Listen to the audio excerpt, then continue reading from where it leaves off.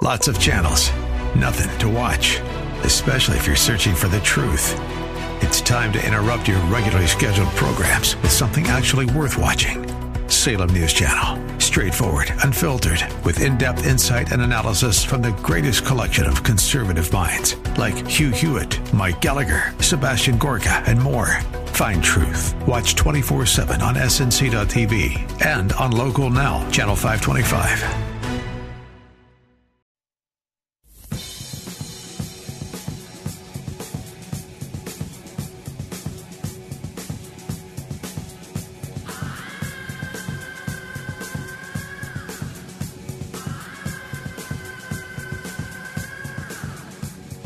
What are the answers to some of life's most important questions? Actually, you can't avoid answering these questions because you already do. It happens simply by how you have chosen to structure your priorities, spend your money, and use your time. Tune in as we interview pastors and leaders throughout the valley discussing the must-answer questions on The Form Show. Welcome to The Forum Show. Mark Lucas here, Faith Talk 1360. What a joy it is week in and week out to have these conversations. My heart, my desire is that these conversations will be catalytic for you and for myself to really allow us to experience this beautiful, happy life that God wants for us. That's what we're talking about today. I love to ask this question. Even just yesterday, I was at State 48, recording a podcast. First time I've done a podcast where they brought me a beer. Yes, I had a beer on the podcast. And we're having this conversation yesterday at State 48. Shout out again in Scottsdale to that restaurant. And in this conversation, we're talking about happiness. And we're talking about that when you walk in your life, when you have dialogue with people, when you internally have dialogue, at the end of the day, if we're honest with ourselves, maybe at the top of the list in the question of what's the goal of life, what do we want out of this life, the word happiness comes up quickly, if not maybe the first word that we say. So I say that because a lot of times we want happiness, and most of the time we want happiness, but we don't know how to achieve it or cultivate it or what it even looks like. So it's kind of ethereal, in the air, elusively we're chasing it.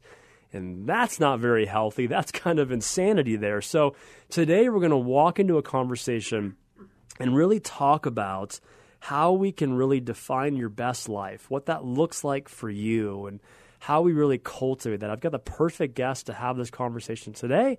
I've got Stephanie Pletka here. She's a writer, speaker, and author of Living Your Best Life, Letting Go of Self-Doubt, Fear, and Other Expectations to Live the Life You've Always Dreamed. Her mission, I love this, is to inspire women to chase their dreams, to find the goodness in the hard places, and to write their own story.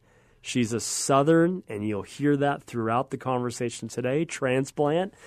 Stephanie lives in right here, Scottsdale, Arizona, with her husband and 4 amazing kiddos. She's exploring the beauty of the West. You can find her, check her out at Stephanie Pletka, PLETKA.com. Stephanie, thank you so much for being my guest today. I am so excited to be here. Thank you. Yeah, thanks for coming in. And you're on the Marriage Show, and now here we are on the Form Show. So again, we all want to be happy. What does it look like today for you to walk us through these 4 steps to be this person that God created us to be? Because as we lean into being that person, we will in turn produce this deep, lasting happiness that we all desire. Oh, way to tee that up. I love it. Okay, so I remember years ago I had 4 kids under 7 years old, and I had this idea in my head that life should be happier, fuller, just more contentment in my life. And I had started a video production company, and I had all these kids swirling around in my life. And I was trying to, negotiate contracts and also trying to convince a kid under 2'3" to eat his green beans. How did I get here? And my husband sat me down and he said, there's no way that you're the only one going through this, right? As you're sitting on the end of your bed crying, let's create a platform of change. Let's make the pain become a platform of change. What could you do? Could you write your own story. So I began to talk about the hardships and the isolation I felt. I began to talk about things that women didn't even talk about. How alone, and am I doing this right? I didn't feel like I was enough. And I began to write blogs, and I started writing for the town paper in Atlanta. And it just sort of catapulted from there. I love that. And I think it's a really good exercise, I would say maybe for all of us to do, to write your own story. I am more of an orator than a writer, and you're a prolific writer from everything I've read. The reality is I think it's really important. And I know the guys that are listening are like, I'm not going to journal. I'm not a writer. That's in touch with my heart and my soft places. But at the end of the day, I think that is really, really healthy for us in an ongoing process to sit down and write our story and to begin to really gain clarity and pray through that. So I love that. So from there, I would imagine, pivot from there, I'm sure that you began to kind of define what your best life is and what that is to live your best life? Or yes. Well, first you got to define what it's not. Yeah. And living your best life is not about being a certain weight or having a certain job or your kids, in the car not fighting, because that's not reality. Because life is a mess, but it's also a masterpiece. In Ephesians 2:10, it says that God created you as a masterpiece to do great things. And I love that scripture. He didn't say, you'll do. You're okay. No, he created you however you came to the table as a mom. He created you to be a partner with them, like peanut butter goes with jelly, right? So however you became a mom, however you came to the table, if you're raising your cousin's kid, or adoption, or foster, or biological, whatever it is, you were created for such a time as this. I know oftentimes the days feel long, like they will never end some days, but you're doing something greater, like you're creating memories and legacy. Yeah. Well, one of the things that I would say, just as you shared what you shared, that passage that a lot of us have probably heard, and if not, it's a beautiful passage to say, again, in Ephesians 2:10, to really start to walk and believe and ask yourself, what does it mean to know that I am God's handiwork and I am a beautiful creation? And God's handiwork, that you were created to do good works, those are individual, specific works that he's created you to do. It's not a universal works that we're all doing. It's God's created you as his workmen to go do great things for him based on how he's made you and wired you and your passions and your skill set. So help the women, help the listening audience really kind of navigate from there, because I think some of us, and at times maybe even me, we hear that pastor like, okay, all right, God's created me pretty neat and pretty special, and I am, I guess, his handiwork, and I am created individually beautiful and in his handiwork. But what does that mean, and how do I go from here? Like, what are the next steps from here? How do I identify what I'm good at, or how do I identify what I'm passionate about? Like, what does that look like for the people listening in right now? Give them some steps. Great question. I love for moms to walk through a couple of steps and ask themselves questions. Oftentimes we have this superpower. Does anyone come to you and say, oh, you are the best organizer, or you're great with numbers, or something that you would really do for free, and you're just so good at it, it flows out of you? So discover, what is your superpower? That is the thing that God created for you and you alone. Maybe you're just great at counseling or encouraging or talking to others or radio, or how can you bless others? How can you serve others? So for me, it was writing. I've just always loved to write. If it just feels like there's a rising, and as soon as I find that lesson in life, I write it down. Another way is just asking yourself questions like, how did I get here? What is your mindset? Every time you go to spend money, or you think about your marriage, do finances equal lacking? Does marriage equal failure? We're living on a foundation that we were created since the beginning of time, growing up, stories we tell ourselves. I'm not enough. I should be further along in life. You know, that's where the comparison starts. Yeah, that is so well said. And I think that's a great question to ask, that superpower question that you said in the beginning there. I think when we start to identify and ask this dialogue into our heads, what is that superpower that I have? That people are always asking me to help them in this way. People are asking me to support them in this way. We all have it. So identifying that is crucial for us to start to live in that space and now say, okay, in that space, how do I serve others? In that space, how do I glorify God? In that space, how do I live more in that space? How do I maybe even create profession in that space? How do I create vocation in that space? How do I volunteer in that space? Whatever it looks like. And then we start to see kind of the joy meter inside of us rise, because now we're being really used by God in the way that He's created us, which only in turn creates joy and happiness. So continue. I love that. Yeah, so I love that. You wrap this up so well. So comparison. I try. You try. That's my superhero strength. See, there you go. You know what? I'm going to say it. I'm going to say it, and I wasn't going to say it, but I'm like, you know what? I just feel comfortable enough with you, Stephanie. So last night, my wife and I were watching late night television, and on TV, there's a new superhero. I was blown away. There's a new superhero called Mom, and there's a comic strip that's written. Did you see this? No. And her superhero power comes from her menstrual cycle. That's literally the superhero power that she has. So anyways, that is completely a squirrel moment, but continue in the goodness of what you were saying. Yes, moms have lots of power. We set the tone for our family, right? We create this environment. I mean, they don't say, you know, that happy wife, happy life or nothing. Yeah. It's very true. But comparison traps. Comparison traps when we look to the left and right, when we look away from God, the one who created us to do great things, He is the owner's manual. Have you ever been in the car and you're listening to a song on someone else's Apple? You know, they've got their own playlist. Yeah. And you're, say, sitting in the grocery store and you're listening to this great song in your car, and they go inside. They walk away with their phone, and it starts, you know, kind of cracking up. And then you don't hear the song anymore because the playlist is walking away, right, with the phone. And suddenly you don't hear that song anymore. It's because it only works when it's partnered with the car, when it's in tune with the place it's supposed to be, right?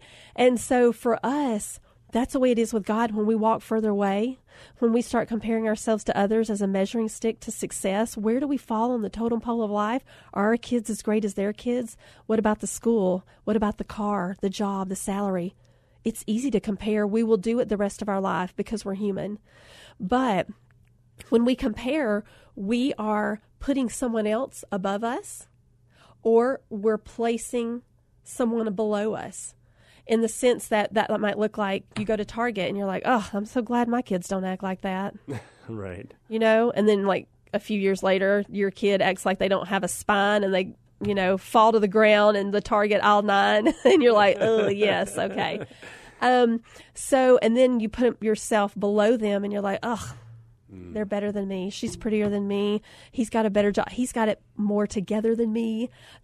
Instead of saying than me, let's just say, hey, it's mutually exclusive, this sentence that Mark is great at what he does.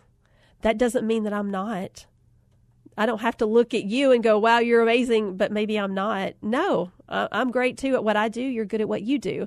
So let's make it mutually exclusive. The other day I was in the parking lot of the carpool, and there was a lady there, and she was dressed to the nines. And here I am in my Bon Jovi shirt and, you know, shorts. And I'm just looking at her like, really? Show off. And I started feeling kind of prickly towards her, right? And I come in hot to the carpool lane. And the Lord just showed me, you know what? Instead, maybe she is going to work. This is her first interview since dropping the kids off at school. And maybe you should just roll down the window and tell her how great she looks and encourage her. And I did that. And she fell to her knee. Like, she was in a beautiful dress and heels, and she put her hands on her knees and just kind of bowed down. And she goes, oh my gosh, I needed that so much. I was so nervous today. And I thought, see, we are better together. We're better as a tribe, as partnership. We are better together than alone. Yeah, that is so well said. I'm going to go back. I love the word picture you had with the music. And you have these moments where you have the phone in your pocket, and let's say you leave the family and you're running in to do an errand, and you don't realize that the music is playing Bluetooth, streaming in the car, and you've got the app or the Spotify playing, and the moment you get only a few feet away from the car, obviously the connection is lost and the music fades.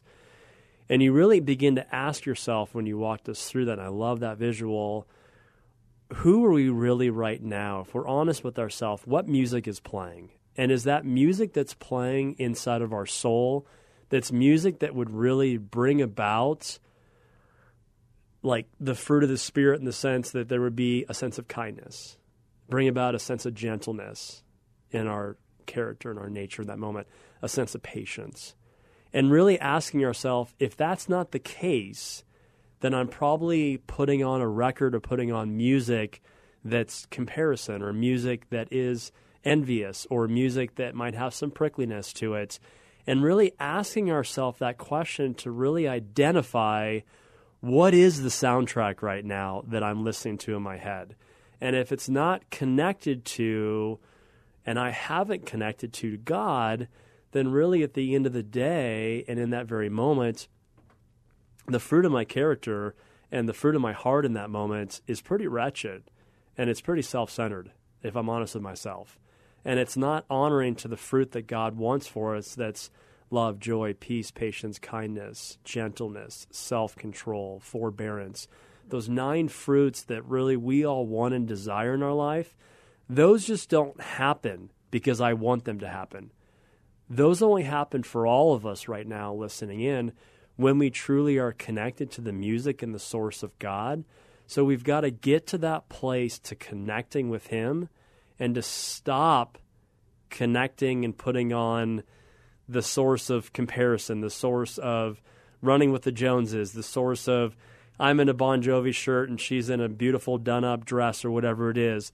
But I love that you made the choice in that moment, and I'm guessing, Stephanie, in that moment that you had time in that morning. I'm hoping, I'm going out on a limb now, I'm hoping that you had a time that was quiet to connect with God in that morning, because I think because of that, the music of kindness and the music of having a conversation with that mom, that dialogue happened because you put on the right soundtrack to connect with God in the morning. So anyways, I went on a long time about that. You said that so beautifully. But I love that word picture. So yeah, continue on, because I love it so well. I just love where you're headed and what you're saying. So, well, Oscar Wilde once said, be yourself because everyone else is already taken. And I think it's very important to look around and not, my book is all about letting go of self-doubt, fear, and other people's expectations. What's the name of the book? Living Your Best Life. I know you brought it to me today, and I will read it. Okay, Living Your Best Life. Yeah, and I think oftentimes we hustle for our worth. The to-do list becomes our boss. We think that life should be wrapped in a pretty red bow. That life should be perfect. Why wouldn't it be? I'm the mom. I'm supposed to be the expert. These are the kids. But it's like, no matter how many kids you have, they're all custom. They're all different. You know, what worked with one kid is not going to work with another. Even if they're similar, it just won't. And so we have to pull back and go, okay, life is not perfect. It's just maintenance. There's always something to, a lawn to mow, hair to cut, bills to pay. I actually went on a 1-month trip with my kids in an RV, 36-foot motorhome, traveled across the country. It was as crazy as you would imagine. 1 month. We actually went 2. 2 months. Continue. And God bless you. So many things went wrong. You know, in your head, this is how it's all going to go right. Your brain doesn't remember the day that everything went right, because you know what? It doesn't. But you learn so much from plan Bs. You learn flexibility. You learn how to fall and get back up, take notes, reroute. So there are so many things, that goodness that comes from Plan Bs, and, they make for better stories. I love everything you just said, and I know for the listeners right now, when you say life is not perfect, it's messy, we all say amen, because that's just the reality. Life is messy. Even as we glean into, and obviously we need to, I think even daily, glean into God's Word, the patriarchs and the people that we read about all throughout the Old and New Testament, their life was messy. Their life was really messy. So we have an archive of stories that really bring perspective and bring truth into our life for us to realize that even at the end of the day, we've got to learn from the Plan Bs, because 9 times out of 10, maybe, most weeks, my Plan As aren't working. And that's just life, because it's messy. And I love that you said that, because there's so much wisdom in learning from the Plan Bs and learning and growing in the Plan Bs and not getting so caught up and frustrated and anxious and distraught when Plan A doesn't go the way we want Plan A to go. And I think even this morning as I was reading Proverbs, the one thing that I love most about Proverbs, and I tend to read like today, whatever the date is, I read that proverb in the morning. And I love it because proverb is wisdom literature, and I think it's full of Plan Bs. It's full of giving us wisdom to be able to navigate what are the Plan Bs that I'm going to face today. Because there's going to be a lot of them, God. And I also love Proverbs because at the end of the day, the reality is that it's wisdom literature for us to handle kind of the gray areas in our life. Not everything is black and white. There's going to be some gray area where we need God and the Holy Spirit to help us in that Plan B. So I love everything you're saying. We've got about 4 or 5 minutes left. I'd love to hear kind of some final thoughts that you have, Stephanie. Well, my final thought would be to create breathing room for yourself. And what that looks like is margin. Oftentimes, we go, and hurry, and we live this life where we live life to the busy instead of to the full. And we are living on the edge, on the cliff's edge.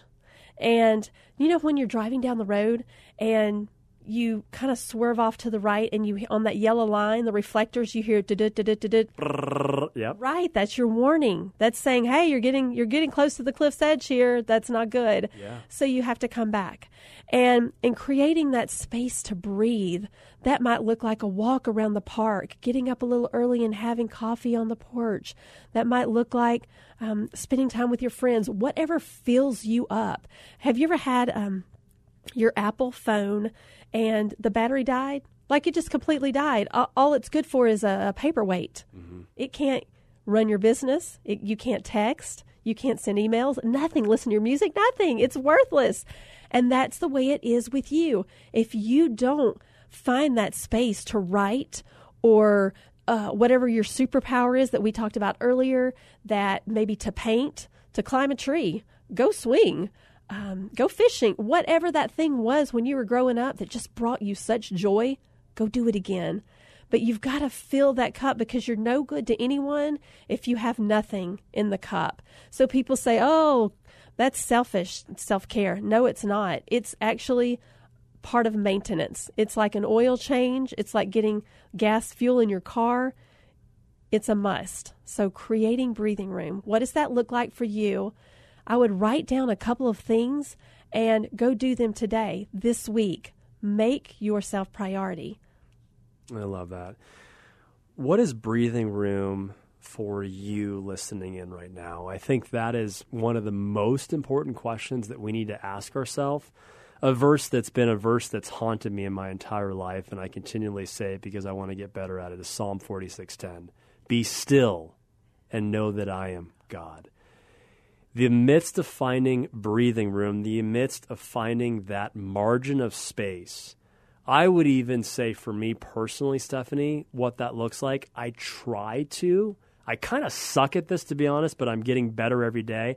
I try to not look at my phone right when I get up, because the moment we look at our phone, when our eyes open and we begin that day, there's just a barrage of distractions and notifications and things that really distract us. I think from finding that rhythm of margin, of breathing room, that is so crucial and so important for us to create this beautiful life of happiness and purpose that God wants for us. So I love that you said that. I love the examples you gave. And I also love that you said self-care is not selfish, because it's not. Jesus clearly says that we need to love ourselves before we can love our neighbor well, as he gives the great commandment. So we've got to take care of ourselves. We've got to create breathing room and space. It's crucial and so important. Please go and check out Stephanie Pletka at stephaniepletka.com. Thank you so much for being my guest today on The Forum Show. It was my pleasure. Thank you. All right, take care, guys.